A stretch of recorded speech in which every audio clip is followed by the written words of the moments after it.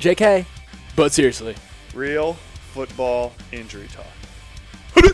Welcome to an all-new type of episode on the Heads and Tails, media platform, since this is not really a traditional Heads and Tails episode, but this is the first JK, but seriously, real football injury talk episode with my man Josh Boyd, hence the J in the name, and your usual host, K-Sam Derulo, with the K. But we're not really kidding about some of the sports injuries that happened this week. And just to give you a little background on my friend Josh, who's really our football expert on this segment of the podcast, because I like football, although I just don't pay attention to all that like fantasy stuff. And I'm not as immersed as my buddy Josh is, so he's going to kind of fill in those blanks. And we really want this to be a place where, fantasy football owners can find out about all the recent injuries in the league, but also to start conversations about how we can maybe prevent these from happening in the first place. And by starting conversations, that's really how you try to solve most problems in the world. So we're trying to be that outlet here. So Josh, thanks for coming on and sharing your knowledge. So can you just give a little intro of yourself before we get started? Yeah, for sure. So I'm Josh Boyd. Like you said, I'm just your typical run-of-the-mill football expert. So couch expert. We talked about this, and I was very excited to come on here and do this. It was like we were having a conversation. We were watching football one day, and we're talking about injuries. We were at a Rutgers football game. Yeah, we're at the Rutgers game, and we're talking about injuries, and we're talking about just football in general and how much it's evolved just in the past 8, 10, 12 years since I can remember watching games at home with my dad, watching games with my friend, going to see games live, and we just thought it would be a good idea to take this platform and kind of use it to see what we see on a Sunday-to-Sunday basis and kind of see how the NFL's changed and what they're doing right and kind of what, from an amateur standpoint, what we think they're doing wrong, just to improve the game. I like it. And Josh has also suffered multiple injuries throughout his baseball career. He's a Division I baseball player, center fielder. And what did you have? You had some elbow injuries, right? Yeah, I broke my elbow, displaced my medial epicondyle bone. Oh, that one. So I had surgery, got a screw in. I ended up tearing my UCL at one point in high school. I took a... That's the Tommy John ligament? Yeah, it's a Tommy John ligament. I took a line drive in the face to BP one time. I had nothing to do with that. Nope. Broke 5 bones in my face. So I got plates and screws in my face. Tore my labrum in college. So my mom never wanted me to play football because she thought I was going to get hurt. So I think I got hurt a lot more playing baseball than I ever could have gotten. Well, that just goes to show that you can really get hurt doing anything. For sure. Obviously, I've gotten pretty seriously injured playing football too, so there's that. But I think we should probably tell that one story about your face getting hit, just because I think that's a lighthearted way to start off the episode. Okay, so this wasn't Kevin's fault at all, but so Kevin and I graduated in the same year from West Morris. We were playing freshman baseball. And we had a game, I think it was on a Monday during spring break, and I had sprained my ankle the day before, so I couldn't play in the game. So it was my bright idea that I was just going to throw BP to the team before the game started. So I'm throwing the BP, not paying attention, of course, and Kev was right next to me, behind this outside the cage, and we were talking about video games and something with songs and baseball, and I'm just trying to throw, I'm not even paying attention, and all of a sudden I threw a pitch and got a line drive, and it hit me right in the face. It wasn't behind the L screen. I think I said, we were talking about something about creating a stadium or a franchise. And you're like, dude, my stadium is awesome. It was like, what, pink? Ah. That's kind of how it went down. Yeah. But good times. So either way, it just further validates Josh's worthiness of being on the podcast. Appreciate it. So, Josh, let's start off with some of the injuries, the major injuries that happened in the NFL this week. First off, we have Allen Robinson. Can you kind of explain that one? So, Allen, this was tough from a Jaguar standpoint. They looked so good yesterday. They've been so bad for so long, and everyone crushes Blake Bortles for being a bad quarterback. They came out and they crushed the Texans. They got 10 sacks on defense. Just took it to them. The only downside was their number one receiver, kid from Penn State, was down a little bit last year, but has been really good for the past 2 or 3 years. Tore his ACL, non-contact, caught a ball over the middle going towards the sideline. Just simply looked like he was trying to slow down, catch his balance, and he just tweaked his knee, and that was it. So that's a tough one. I hate to see the non-contact ones just because, especially as a fan, you think they're so avoidable, but at the same time, you just a lot of times those are probably the most unavoidable. Yeah, it wasn't anything he was really doing. He's just kind of unlucky step in one wrong direction. So Jaguars fans and fantasy owners, I'm sure that messed you guys up. And not too much that we could talk about there in terms of prevention strategies. So next one up, we had David Johnson, running back, Arizona. Yeah, David Johnson, so this one's still – he said he's going to miss a lot of time. He dislocated his wrist. Obviously, that doesn't sound good for anybody. I can't imagine doing that. Probably looks a lot worse than it is, though. Same type of thing. He was going out on a pass route, kind of like a deep ball, and he just kind of got sandwiched between the corner and the safety, and there was just a helmet on a wrist. There's another thing that we'll talk about a lot more later, but with especially safeties changing the target area of where they're trying to hit guys, and especially receivers, especially down the field, it's they've kind of restricted it to a really tight area. So he was trying to catch the ball like right underneath his numbers, right in the front of his jersey.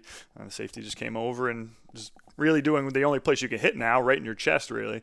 And his wrist was right there, and he just took a helmet to the wrist. So yeah, I mean, and a lot of times too, like you're coached as a defender when you're tackling, like bite the ball. Yeah. Like you put your head on the ball. So exactly where it was. If your arm is between a face mask and a ball, it's probably going to get hurt. What it was. That's a killer for fantasy. He was basically the first or second pick in every single draft this year. So if he's going to be out for 8-10 weeks, that's messes you up a little bit. That's a crusher. But so once again, seems like the possibility that a rule change previously in terms of the target area for defenseless receivers could be at fault for this type of injury, but in the long run, I feel like that's what's going to happen. It's not a knee, it's not a head. I don't know. I feel like I'd take a wrist over a knee or a head any day. For sure. Then we got Danny Woodhead, who's coming off of an ACL, right? Yeah, Danny Woodhead tore his ACL last year. I think it was a non-contact thing too when he was with the Chargers and he got signed by the Ravens this year. And it's pretty serious hamstring. So, and this is one that I guess will lead into some other things. But with the preseason now, like, is this one that is caused by not practicing as much or not playing as much in the preseason? Like you saw a lot of guys. Saw a ton of guys in the New England game, Kansas City game this first week. They were cramping up. It's up in New England, and it was 60 degrees.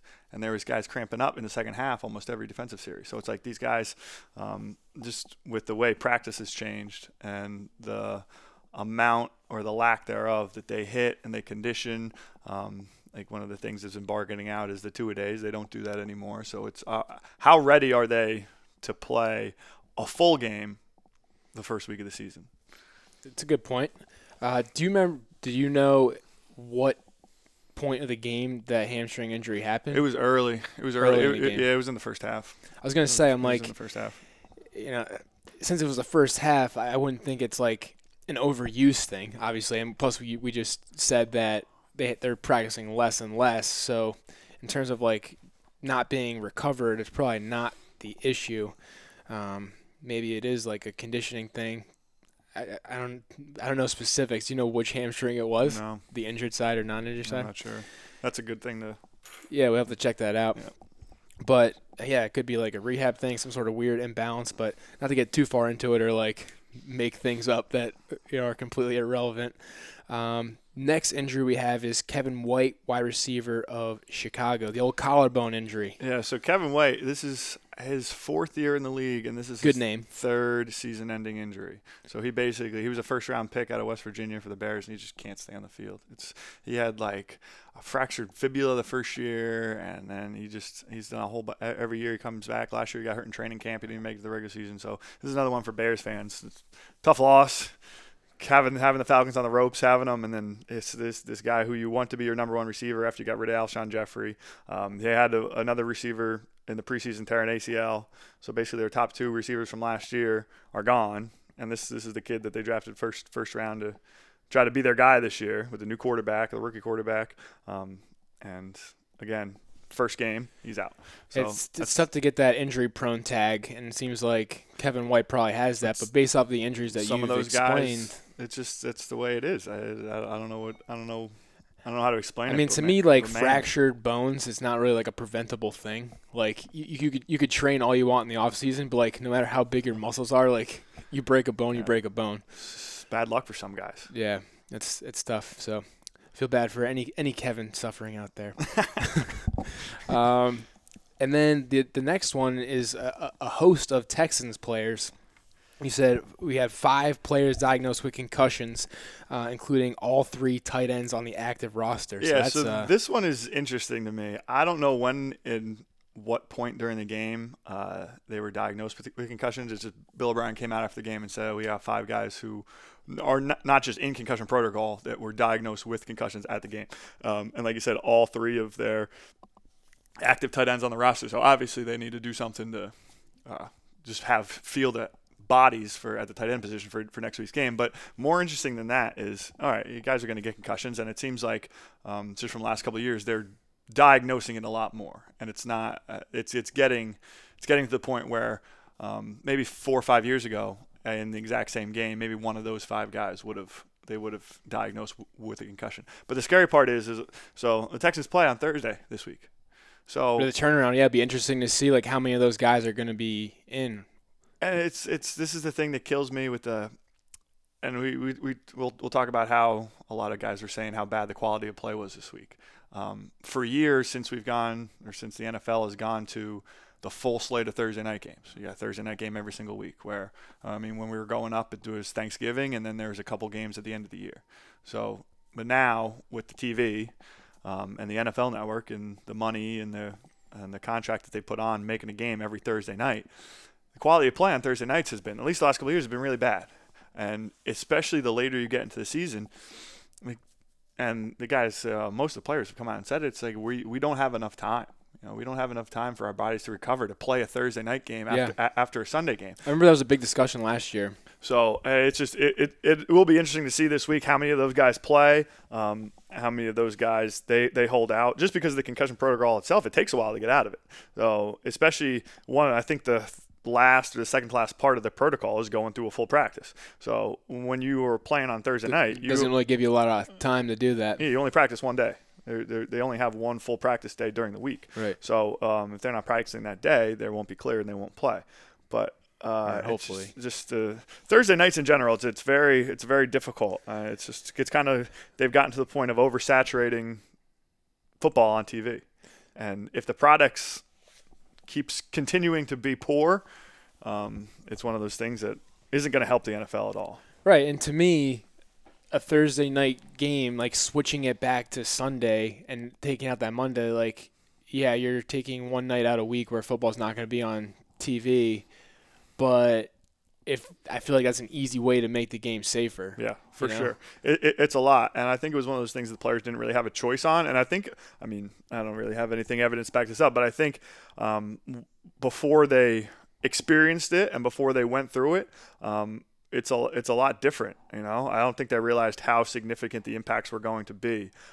Whereas with that turnaround, yeah, like you said, 4 or 5 years ago, there was probably 3-4 teams a year that were playing on Thursday night, and it was towards the end of the year.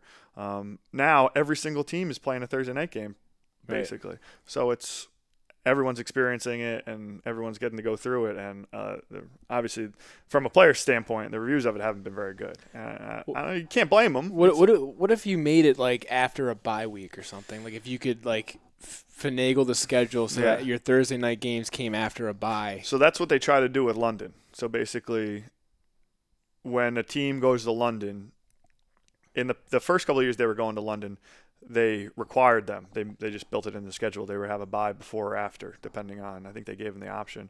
Like this year, the Dolphins are going over to London, and they gave the team the option if you wanted the bye before or after, and they said they didn't.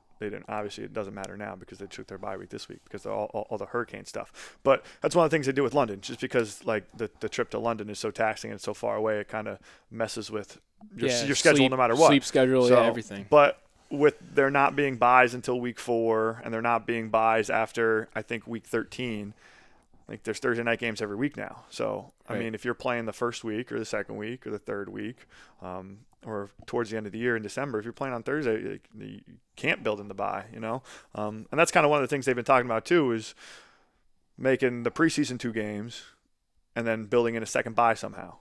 So maybe adding another regular season game. But that's another recovery, another option for guys to get more time during the course of the season, which I think is which is the biggest thing. And honestly, like just talking to some of the former NFL guys that I've had on the normal Heads and Tails podcast, recovery is like one of the top things that these guys do to stay healthy, and like when you're taking that recovery time away from them, you're just asking for guys to get hurt and for the quality of play to diminish because you don't have guys with the ability to go 100% out there.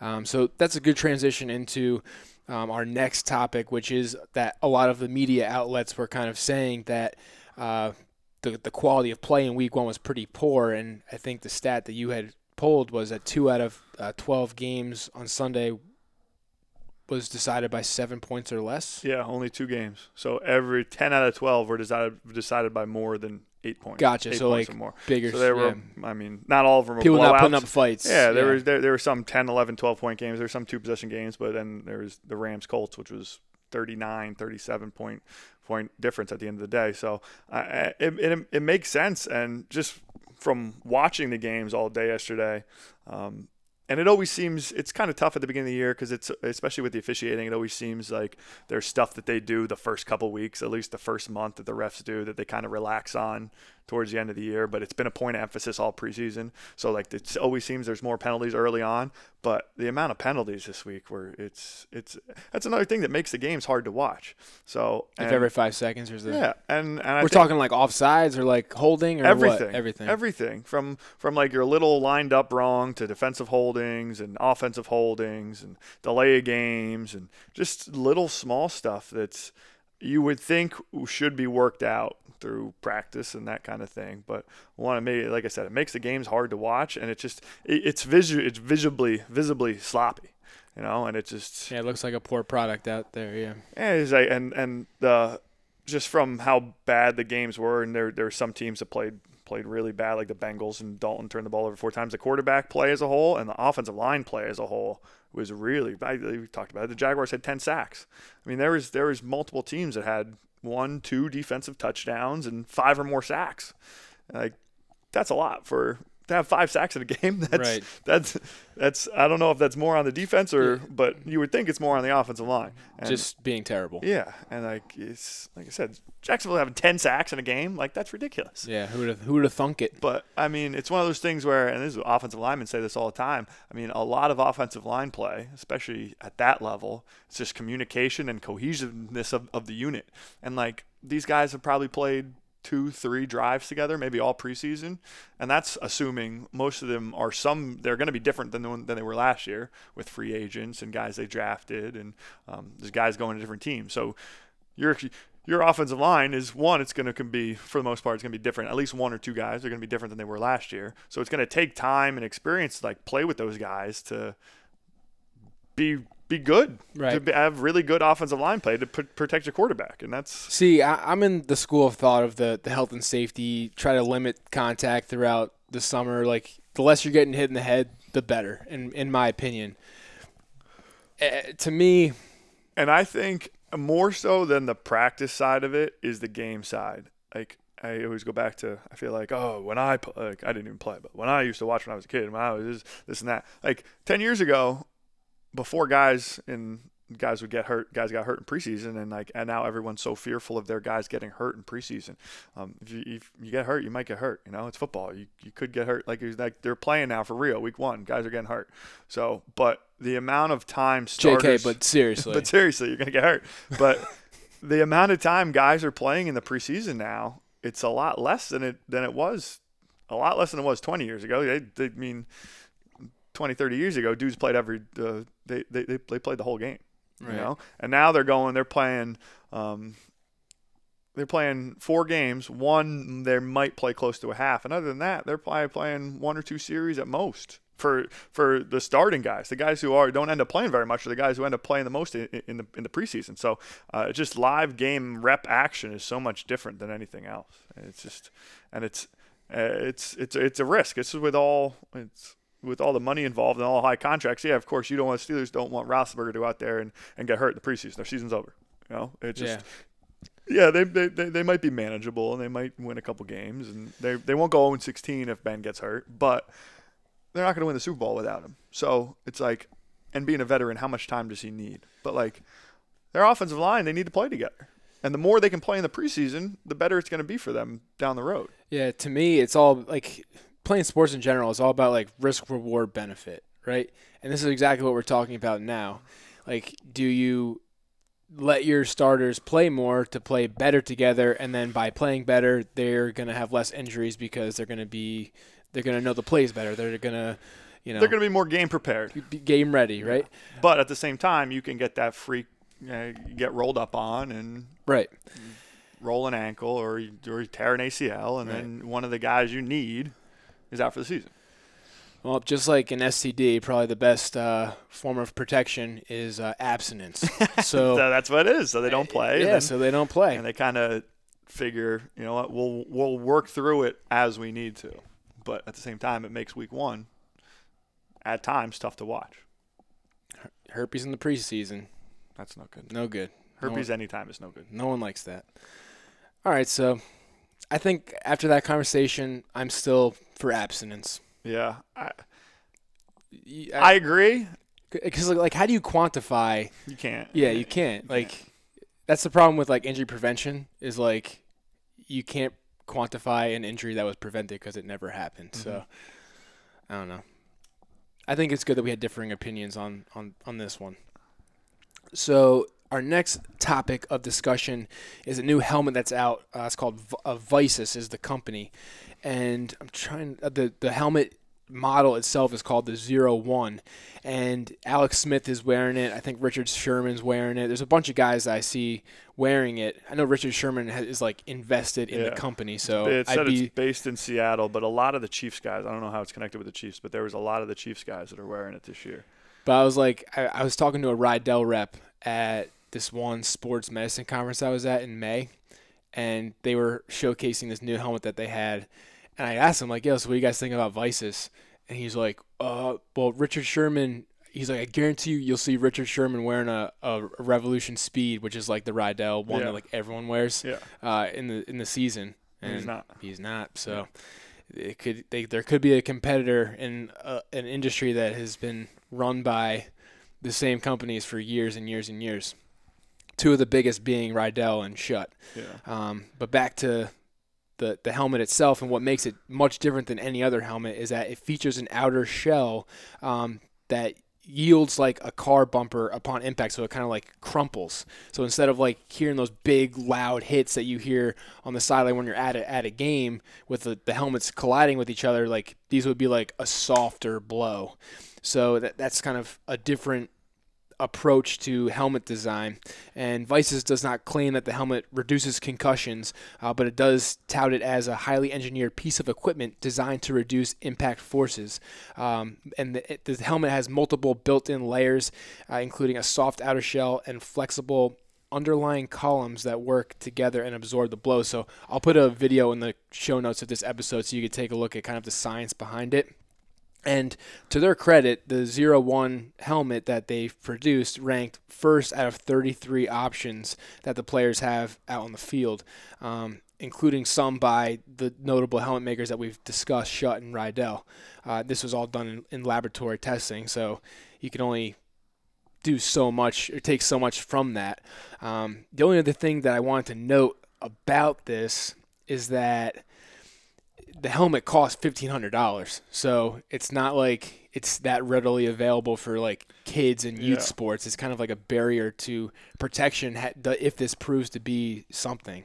You would hope at the same time, or if it does become a market leader, that the price comes down and the technology that they're using gets a little bit easier for them to produce it and make it more on a mass scale. Rydell and Schutt take a similar approach, maybe. Yeah. The biggest thing with the helmet to me, and I was thinking about this a lot, is just with all the money, and we talked about the collective bargaining agreement, how the players fought to keep.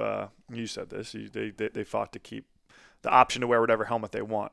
But at the same time, that's something that should be looked at from the league standpoint. The next time the CBA comes up, it's like if we have a product that from testing on the field and testing in the lab that performs better than any other product, as a league, we need a mandate that everybody's using this helmet. I don't know to what extent they can do that with some big money, I'm sure, in some other companies that have been around for a much longer time. And that's not to say that one of the Schutt or Rydell can't come out with a helmet that's even better, But maybe it's a year-to-year thing. That's if this helmet's performing the best and reducing concussion or to whatever they can quantify it, it's got to be mandated throughout the entire league. Everybody's got to be wearing that. Right, and we talked about this before we started recording, is like that decision isn't something that the NFL, that's got to be collectively bargained. Yeah. But it's one of those things, it's very similar to when the NHL started mandating the visors, right? So basically you can grandfather it in. Right. So I've talked about this in my Riley Cote interview. Yeah. So from here on out, every rookie who comes in the league, you got to wear this helmet. You don't have a choice. If you've been in the league already, you can continue to wear what's most comfortable for you and what you like the best. But from point X, from here on out, this is what we're doing because we found that this is the safest for. But it seems like just from a lot of other things that they've done, it's not always the safest. Two guys on the top of my head, I already know wear helmets that were used when we were in 8th grade. Jason Witten still wears this Air Pro by Schutt. Yeah. That's ancient. And Tom Brady. Tom Brady wears this Rydell model that was used in the early 2000s, late 90s. Yeah. So, but these guys, they think I got this far with this helmet, so why change it, But yeah, it makes sense. It's just at some point it's got to.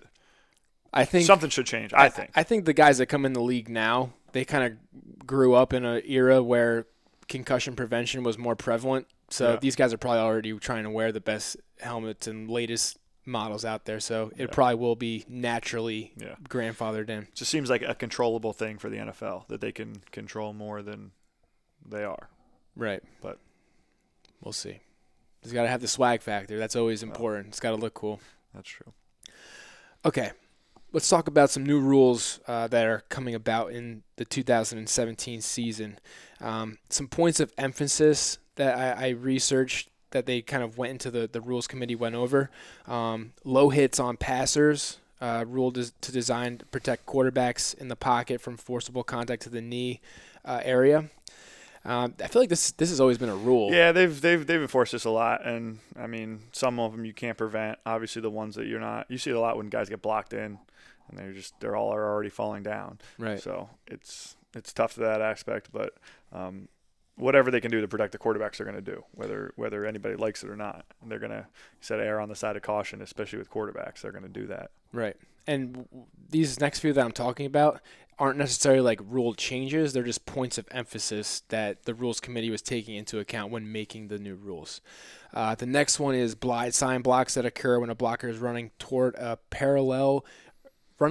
or parallel to his own end line, and he blocks a player in a defenseless posture in the head or neck area. I mean, to me, this thing is I want to see more of this because when I played, I did this exact thing. I would literally, if I wasn't in the play, I would just sit back and just try to pick off someone who wasn't looking completely away from the ball. Yeah, there was a call in the Steeler game yesterday. There are probably a lot of Steeler examples this year, but Josh is a big Steelers fan. There was a play in the Steeler game. I swear I've never seen anything like it. So they ran a play action to Le'Veon Bell, and he came. So they faked it to Le'Veon. Le'Veon kind of came up to the line of scrimmage and veered off to his left, and the left end. So he's coming around from Ben's right side, beat the right tackle. All right, and was coming, and he was running parallel with the goal line because they were back towards their own end zone, and Le'Veon sees him at the last minute and turns around, and so now he's facing his own end zone, going back towards where the quarterback is in the backfield. So he turns around and kind of tries to chip him, and they call a personal foul for a crackback block on Le'Veon. Yeah, and I was he never saw him, right? He wasn't engaged with anybody else, but it's very similar what that rule states. So, I mean, the end, who I guess didn't see him, but he's not really defenseless because he's going after the quarterback. Right. So, well, defenseless in that he doesn't see the blocker coming. Did that guy make the play? No. Would he have made the play? Hard to say, maybe. Because that's my thing. It's if you have no shot Yeah. of making the play, like why? Yeah. What is it? It wasn't even like a decleating block though. It was like he just like almost chipped him to like stop his momentum from going towards the quarterback and like out towards the back of the end zone. Yeah, I don't think I didn't see the play, but based off of what you've described, like I think if you start calling penalties on those, that's when you kind of abuse the power of the rule and kind of make it an option for people to complain about it. Yeah, I mean, a lot of times, and like I said, especially early in the season, some of these penalties that get called, they're like so to the letter of the law without like taking into account like how football is played. You know what I mean? Like especially holdings. Like I saw a bunch of holdings yesterday where like the offensive lineman beat the defensive lineman. Like the defensive lineman was beat and falling down. And like just in the course of your natural how your body works, they get called for a holding because he ends up getting quote unquote thrown to the ground. Like if you're going to get called for holding, it should be because all right, as an offensive lineman, I got beat, right? And I'm trying to stop you from getting the quarterback, so I'm going to pull you down or I'm going to hold you. Yeah. I mean, I saw 3 or 4 times yesterday where it had no impact on the play. The offensive lineman wasn't close to getting beat. And he just manhandled the guy and like almost was like a wrestling takedown. And that's why it was a holding call. And they call it a holding. And it's like there's some point where by the letter of the law that might be holding, but at some point it's like the guy just got beat. Right. You know. It's tough when it's like an objective. But thing. you can always with officiating. This can't be an officiating podcast, unfortunately, because you can always complain about the refs for all day, every day. Right. So the thing that kind of I wanted to talk about, and I feel like this is a good point to insert it, even though we're in the middle of something, is reviewing, like having the ability to review illegal hits. Yeah, I think that needs to happen. I do too. Like in college, they do it, and honestly, everyone at the college people complain about the targeting rule, but I think it's the best thing they have because it puts that thought in the back of your mind that. Yeah, every once in a while there's going to be a guy in college who's called for targeting and gets ejected that he probably couldn't have stopped it, right? And it was just in the normal course of the game and it looked worse or it sounded worse just because it ended up being helmet to helmet and it was something that you couldn't protect against. But at the same time, there's some hits that need to be taken out. And I think the college targeting rule is something that the NFL really needs to look at. I don't know if they can unilaterally do it or how they would need to do it with the Players Association. But I mean, if the players in the back of their mind know that there's a chance that I'm going to get thrown out, not just I'm going to get a personal foul, it's going to be 15 yards, right? I'm going to get thrown out. I think that's going to change how defensive backs are playing a little bit, or for everybody, all defensive guys for that matter. Like it's the penalty right now isn't large enough, I think, for them to stop it, even with the fines that they do. So what is the penalty now? It's 15 yards for just like unnecessary roughness. Yeah. I mean, it's a 15-yard penalty and it's automatic first down. So, but if you're going to throw that guy out of the game for that same penalty, but the college just calls it another. College calls what they call in the NFL unnecessary roughness, right? The defenseless receiver penalty. But is that money out of the player's pocket for not playing? Well, you can make it that way if you wanted to. Take their game check away. You know. That's their fine. Well, it's going to be different for everybody, but I mean, if you get ejected for targeting, you're getting your game check docked too. Yeah, a lot of people are going to complain about it, but that's the way you're going to take it out of the game, right? You know, not by just giving the team a 15-yard penalty. All right. Back on track here. So we got the next talking point, the next point of emphasis by the Rules Committee is launching fouls when a defender leaves both feet or making forcible contact with any part of his helmet to any part of a defenseless player's body. Like this is redundant. It's like the same stuff. That's basically your targeting penalty in college. But that's just now it's just they're emphasizing it even more. But like I said, it's just a 15-yard penalty. Right. This is a good time to talk about what Fitzgerald said. So I read an article this week about how Larry Fitzgerald seeks out defensive backs on the opposing team readily before games, especially young guys that he's never played against before, and tells them, I want to get hit high. Don't hit me low. If you hit me high and you get fined, I'll pay your fine. And that's like I think a lot of guys share that same, especially the bigger receivers like Gronk. And I heard someone ask Tony Gonzalez about it, and Tony Gonzalez said the exact same thing. He's like, I used to go up to guys and tell them, look, don't go for my legs, don't go for my knees. You know, if you get fined, I'm gonna pay for it. You know, but I want you to hit me up high rather than hit me down low. And like, I get it, you know, because at this point, like, it's their livelihood, right? So. And with this generation of players, they still truly feel that they'd rather get their bell rung than blow out their knees. And they just feel like if you blow out a knee, well, it's going to be a year, and it's going to be a lot harder to come back from. It's going to change the way they play. Right. The problem with that is, like, it's not necessary. It's true today. It's the here and now. Yeah, exactly. You're not thinking about your life after football. Like, you're probably going to have arthritis in your knees no matter if you had an ACL injury or not. But if you get hit in the head, but it's to me, it's a problem that people think that way, and especially receivers, they do, and like they would still rather get hit high than get hit low. It's just like Beckham. You saw the Beckham play in the preseason. Everybody saw that. Like, he got the guy on the Browns took a lot of shit for it. It's okay. Explicit content. Good. He got crucified for it on Twitter for going low in a preseason game. But like, that's where guys want to be tackled now. You know, maybe it was a little too low, I guess. But at some point, like, how can you even make the judgment at that point? So it's really hard, because that's the hardest thing in football for me right now is defensive backs making plays on receivers and plays on the ball. Why? Because a lot of times just the target area for a defensive back to hit is so great that the only way to ensure you're not going to get a penalty is to not hit the guy. I don't agree with that. But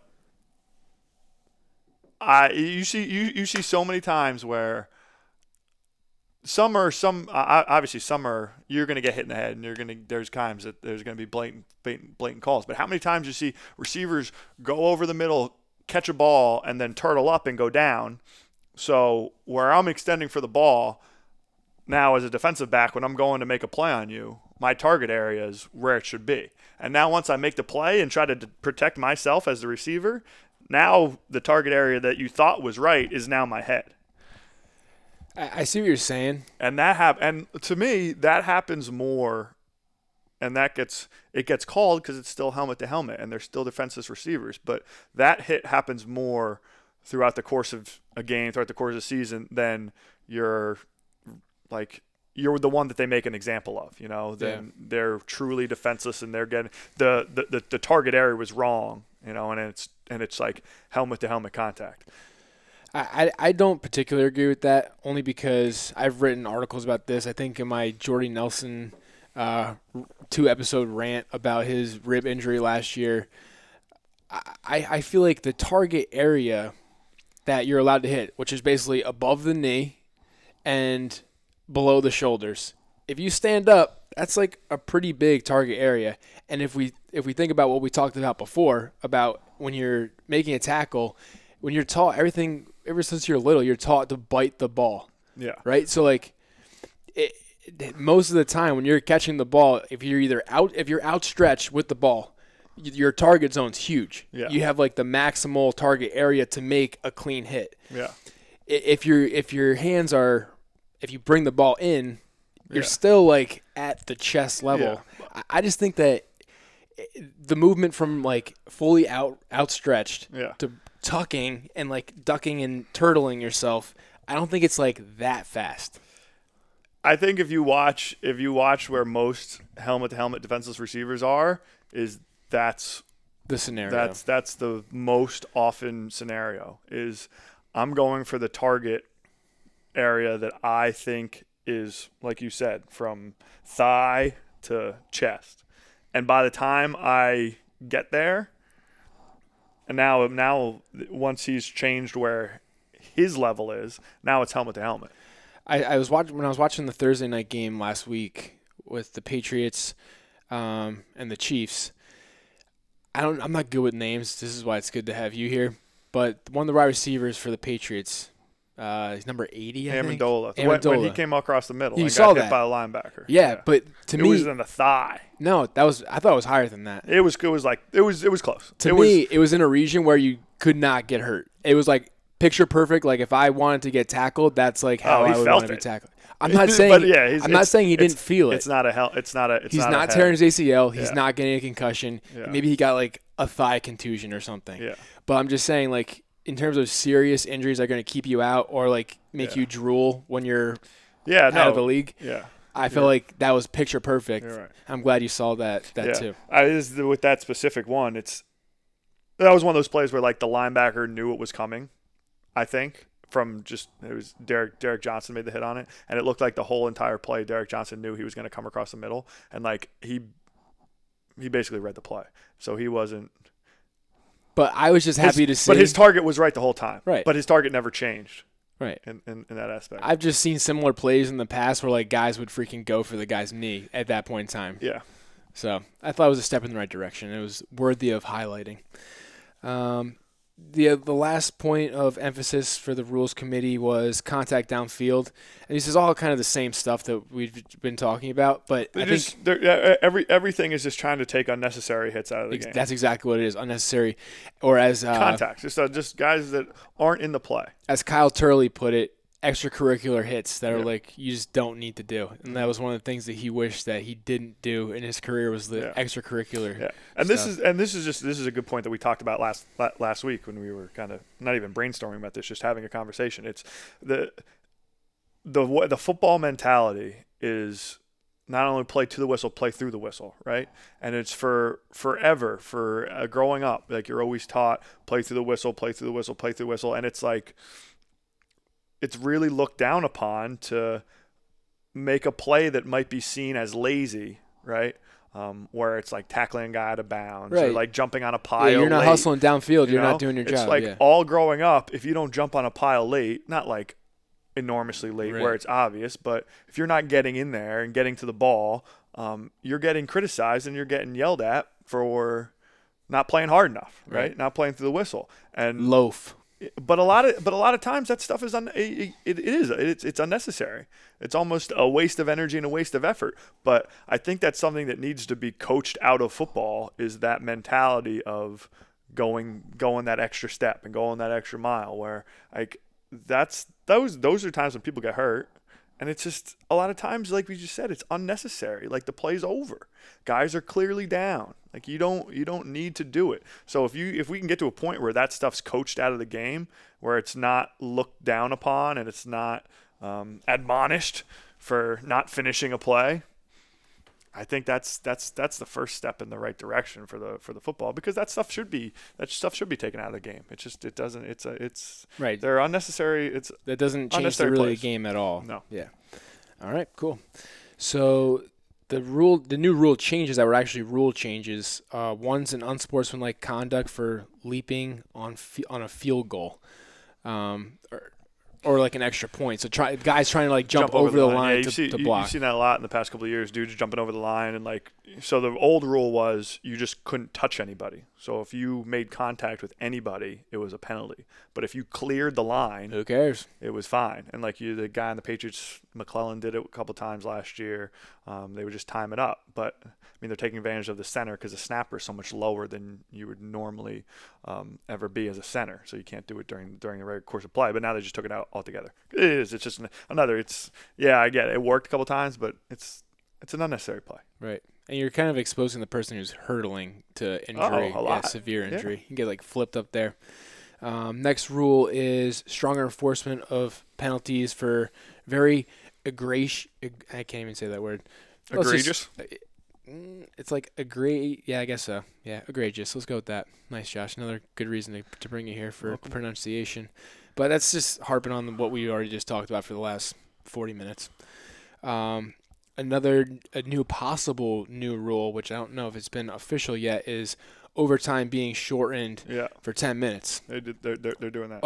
Or 10 minutes. So it has been confirmed. Yeah, they're doing 10-minute overtimes this year. So personally, I think I'm a fan of this only because that's less time on the field, less contact. Yeah, it shortens the game. And these guys are like out there for forever if that's the case. Like if they play a full, 15-minute quarter. It's honestly, I don't know what the best way to do overtime is.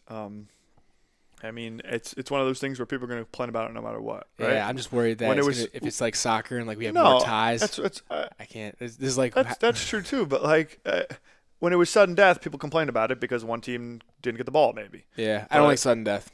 Yeah, but it's hard to do not sudden death and have it take a short amount of time. You know? Yeah, that's true. Sometimes they'll end. I think they said last year it affected only 2 games, but I mean you're basically turning into a 2-minute drill the entire overtime, which is fine. But like I said, I agree. I think it should be shorter. I don't know, just have a field goal kicking contest or something. Yeah, I like that. It's like a hockey shootout. Trick shots. Yeah. Have some judges. No, it's going to make it more complicated. Gronk. So Gronkowski was quoted about using his concussions as an excuse to do crazy things, and specifically his quote was, "I don't really think about," and then in parentheses, "life after football that much right now at this stage of my life, but I do use it as a great excuse whenever I do something wrong. I say it's because I play football and I get hit in the head a lot. If someone tries to argue that, I don't see how they can argue that." Yeah, so like reading the quote, it's like obviously it sounds worse than it is. So I heard this live. Yeah, I'm sure this is Gronk being Gronk. Yeah, like it's completely in jest. It's completely funny, but it's just another example of the football mentality. And like, he says that 10 years ago. He's playing 10 years ago, and he says that no one says a word. It's just Gronk being Gronk. It's hysterical. Yeah. But like now, it's like I can't imagine he actually thinks that. You know, but it's just one of those things that, like, you can't say that, you know? Yeah, to me, he's a guy who freaking he gives it all out there on the field, and he's had a bunch of injuries in the past, and to me, like, it makes sense that he would say something like that. Yeah, I mean, basically, the question was, he was on the Dan Patrick Show, and the question was basically they were referencing the Larry Fitzgerald stuff, and he was like, "How do you feel about basically because he's come out and strongly opposed or gotten upset about these D-backs who just dive at his legs because they can't tackle him, and like they can't bring him down. Right. So the only way they're going to tackle him is they take his legs out. I've made this argument before of like I think it's cool to take his legs out if he's looking at you, like he's not defenseless. Yeah.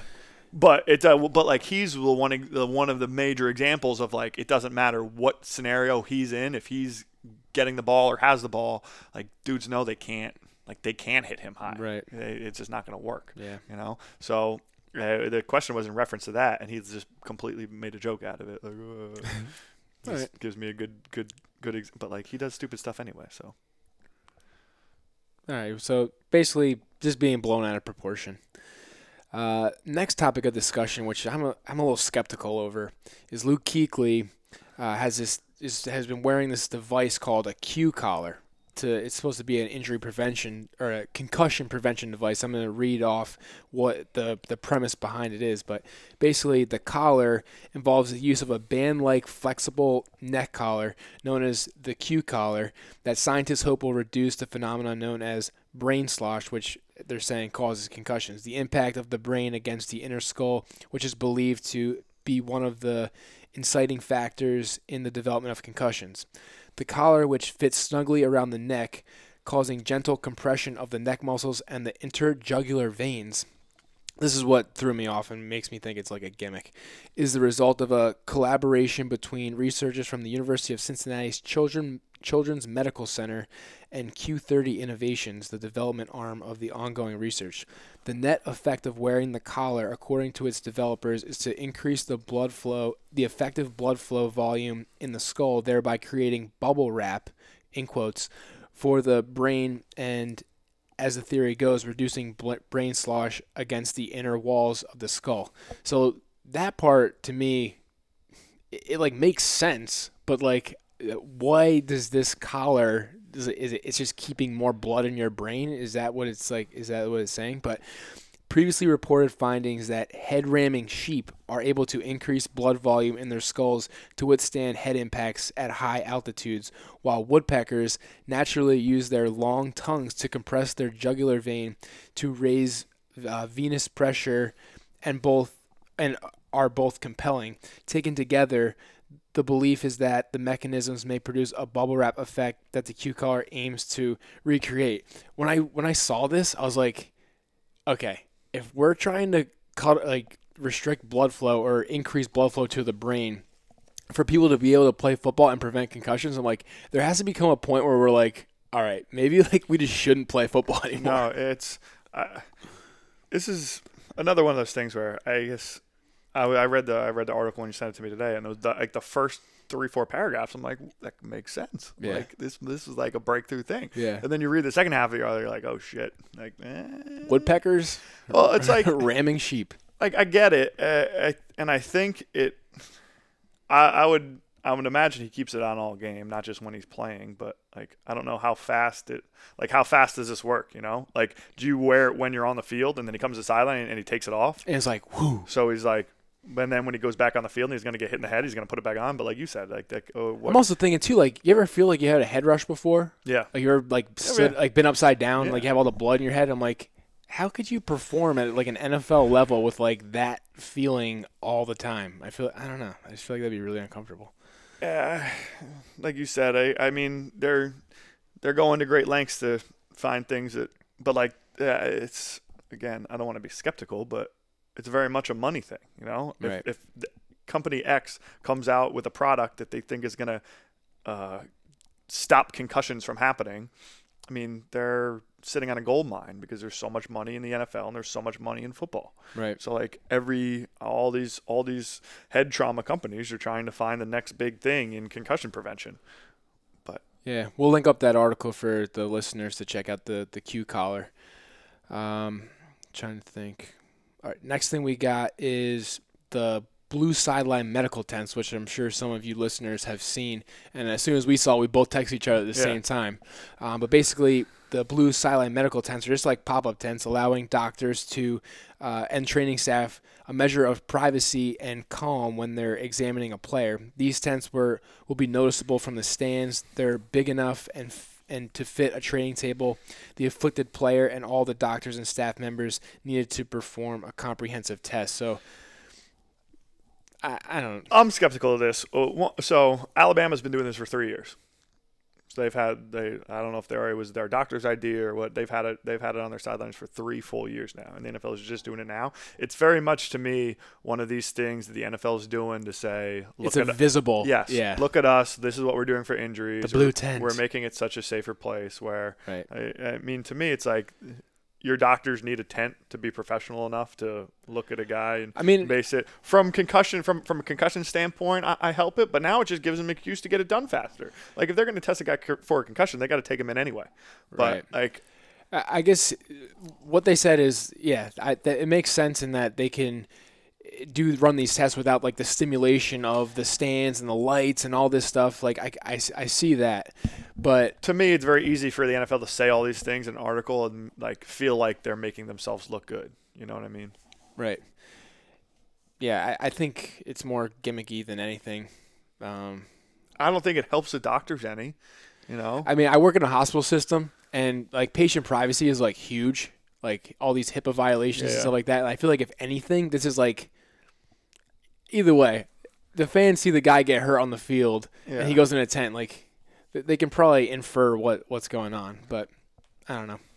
It's an interesting thing, and I just talked to Chris Nowinski in this week's episode, and he was talking about how the NFL they're more cohesive or, like, connected in their approach to, like, I don't know, projecting how safe they are or they're making the game, and I feel like this is one of those. No, could be one of those ways. That's a huge thing, and especially the last 2-3 years, like they realize that the image that they have isn't as safe as, or it's a lot more noticeable now. You know, I don't think the game's that much different. You know, it's not any faster, it's not any more dangerous. You know, but they're very much aware of going to every length, and a lot of times I don't think they follow through on a lot of it, but it's just showing you that they're thinking about all this stuff and they take it seriously. But at the end of the day, I'm still skeptic of how much they actually. Well, time will tell. All right, as we wrap up here, this is going to be a longer version of these episodes just because of it's the first week of the season. A lot of things happen in the off season. But just to finish up, Jeremy Lane was ejected for a punch on Devontae Adams this past week, and I saw the video and it looked not like a punch at all. So no, but there was another thing that they said that it doesn't have to be a punch anymore. So, but to me, yeah, it's week 1. They're going to make an example out of it. People are going to complain about it. But if they're going to throw that guy out, as long as it's uniform, and that's a thing that you complain about all the times with the refs, just from having so many different officiating crews, they all officiate the game differently. It's just like umpires in baseball. Home plate umpires have different strike zones, right, which is infuriating to some diehard baseball fans. But the officiating crews officiate games differently. So if it's the rule isn't you have to throw a punch, right? If you deem it excessive, even if it's not a punch, you can throw a guy out of the game. But if every situation like that, they're gonna throw guys out of the games, good, do it. That's right. Like you said, it's another thing that you don't. I mean, it's really easy for me to say not playing. I get it. I played sports. You get riled up sometimes, and you don't control it. But yeah. At some point, if they err on the side of ejecting guys, it'll stop. But it's one of those things we talked about in college, they can review it. If they have the ability to review that. That's what reminded me to bring that up. Did those guys look at it and say, all right, maybe it wasn't as bad as we thought, But it's just we talked about it a lot. But I think they should have the ability to review defenseless receiver hits. I mean, they should have the ability to review all penalties, But I think that's a officiating podcast for another day. Yeah. All right. To finish off the episode, we're going to talk about Vontaze Burfict. Am I saying that right? Close enough. What is it? It's Vontaze Burfict. Okay. Perfect. Perfect. With his preseason suspension, and I'm going to put the video up of this hit in the show notes, but it was a pretty brutal hit on a guy who had no idea he was coming. This is exactly the rule that we're talking about, and is what he basically came out and said from the letter of the law, what he did technically wasn't illegal. So you can make contact within 5 yards, people. You can knock the receivers off their route within 5 yards, but it's a play where, as a middle linebacker, he sees the quarterback. He sees the quarterback's eyes. He knows where the quarterback threw. Alex Smith threw the ball, and you can tell it wasn't going to Sherman. Yeah, and I was watching, and he just depleted him. I was watching his eyes. I was watching Alex Smith's Smith's eyes. Alex Smith is still playing, and I was like, he wasn't even. You could see he wasn't throwing to this guy. Yeah, it's just like we said. It's one of those things that it's an unnecessary play that doesn't need to be made, and that's what they're trying to take out of the game. And at the same time, I mean, he's had such a long history of stuff. He's a repeat defender. If it was offender, sorry. If it was their 6th-string linebacker who did that exact same play, who was a rookie undrafted free agent, he probably doesn't get suspended at all. Right. He probably gets fined. Yeah. But he's probably not getting suspended. I read an article when I was looking up this hit, and it talked about Burfict's background and how he didn't have an easy life growing up and stuff like that. And it kind of talked about how rage got him to where he is, and that's kind of what got him out of bad situations in the past. And I'm all for people creating a new and better life in the NFL. I think that's great, but at the end of the day, at the expense of other people's personal health, I feel like that's not a good reason or a good excuse, at least. The other point on this hit is that his suspension was reduced from 5 games to 3 games. Yeah, I don't know what goes into the appeal hearings and how they justify it. I mean, most times people haven't been suspending a lot of guys for these defenseless receiver hits, unless you have a history of it. So that's really the only. Yeah, he's been fined more than $1 million over his career for illegal hits and unsportsmanlike conduct penalties. Yeah, so I mean, eventually at some point, you got to make an example of somebody. So, yeah. Personally, I don't know if that guy's ever going to change, but. All right. Well, that about wraps it up for week 1 of the NFL season for our first JK, but seriously, Real Football Injury Talk podcast. And Josh, thanks for having all the names and pronunciations for me to kick it off. I think this is a cool thing, and that we can keep going. Won't be as long going forward because I'm sure we won't have as much to talk about. But yeah, it'll be a lot quicker going forward, but I'm looking forward to it. Thanks, Josh. Appreciate it, dude. Yep.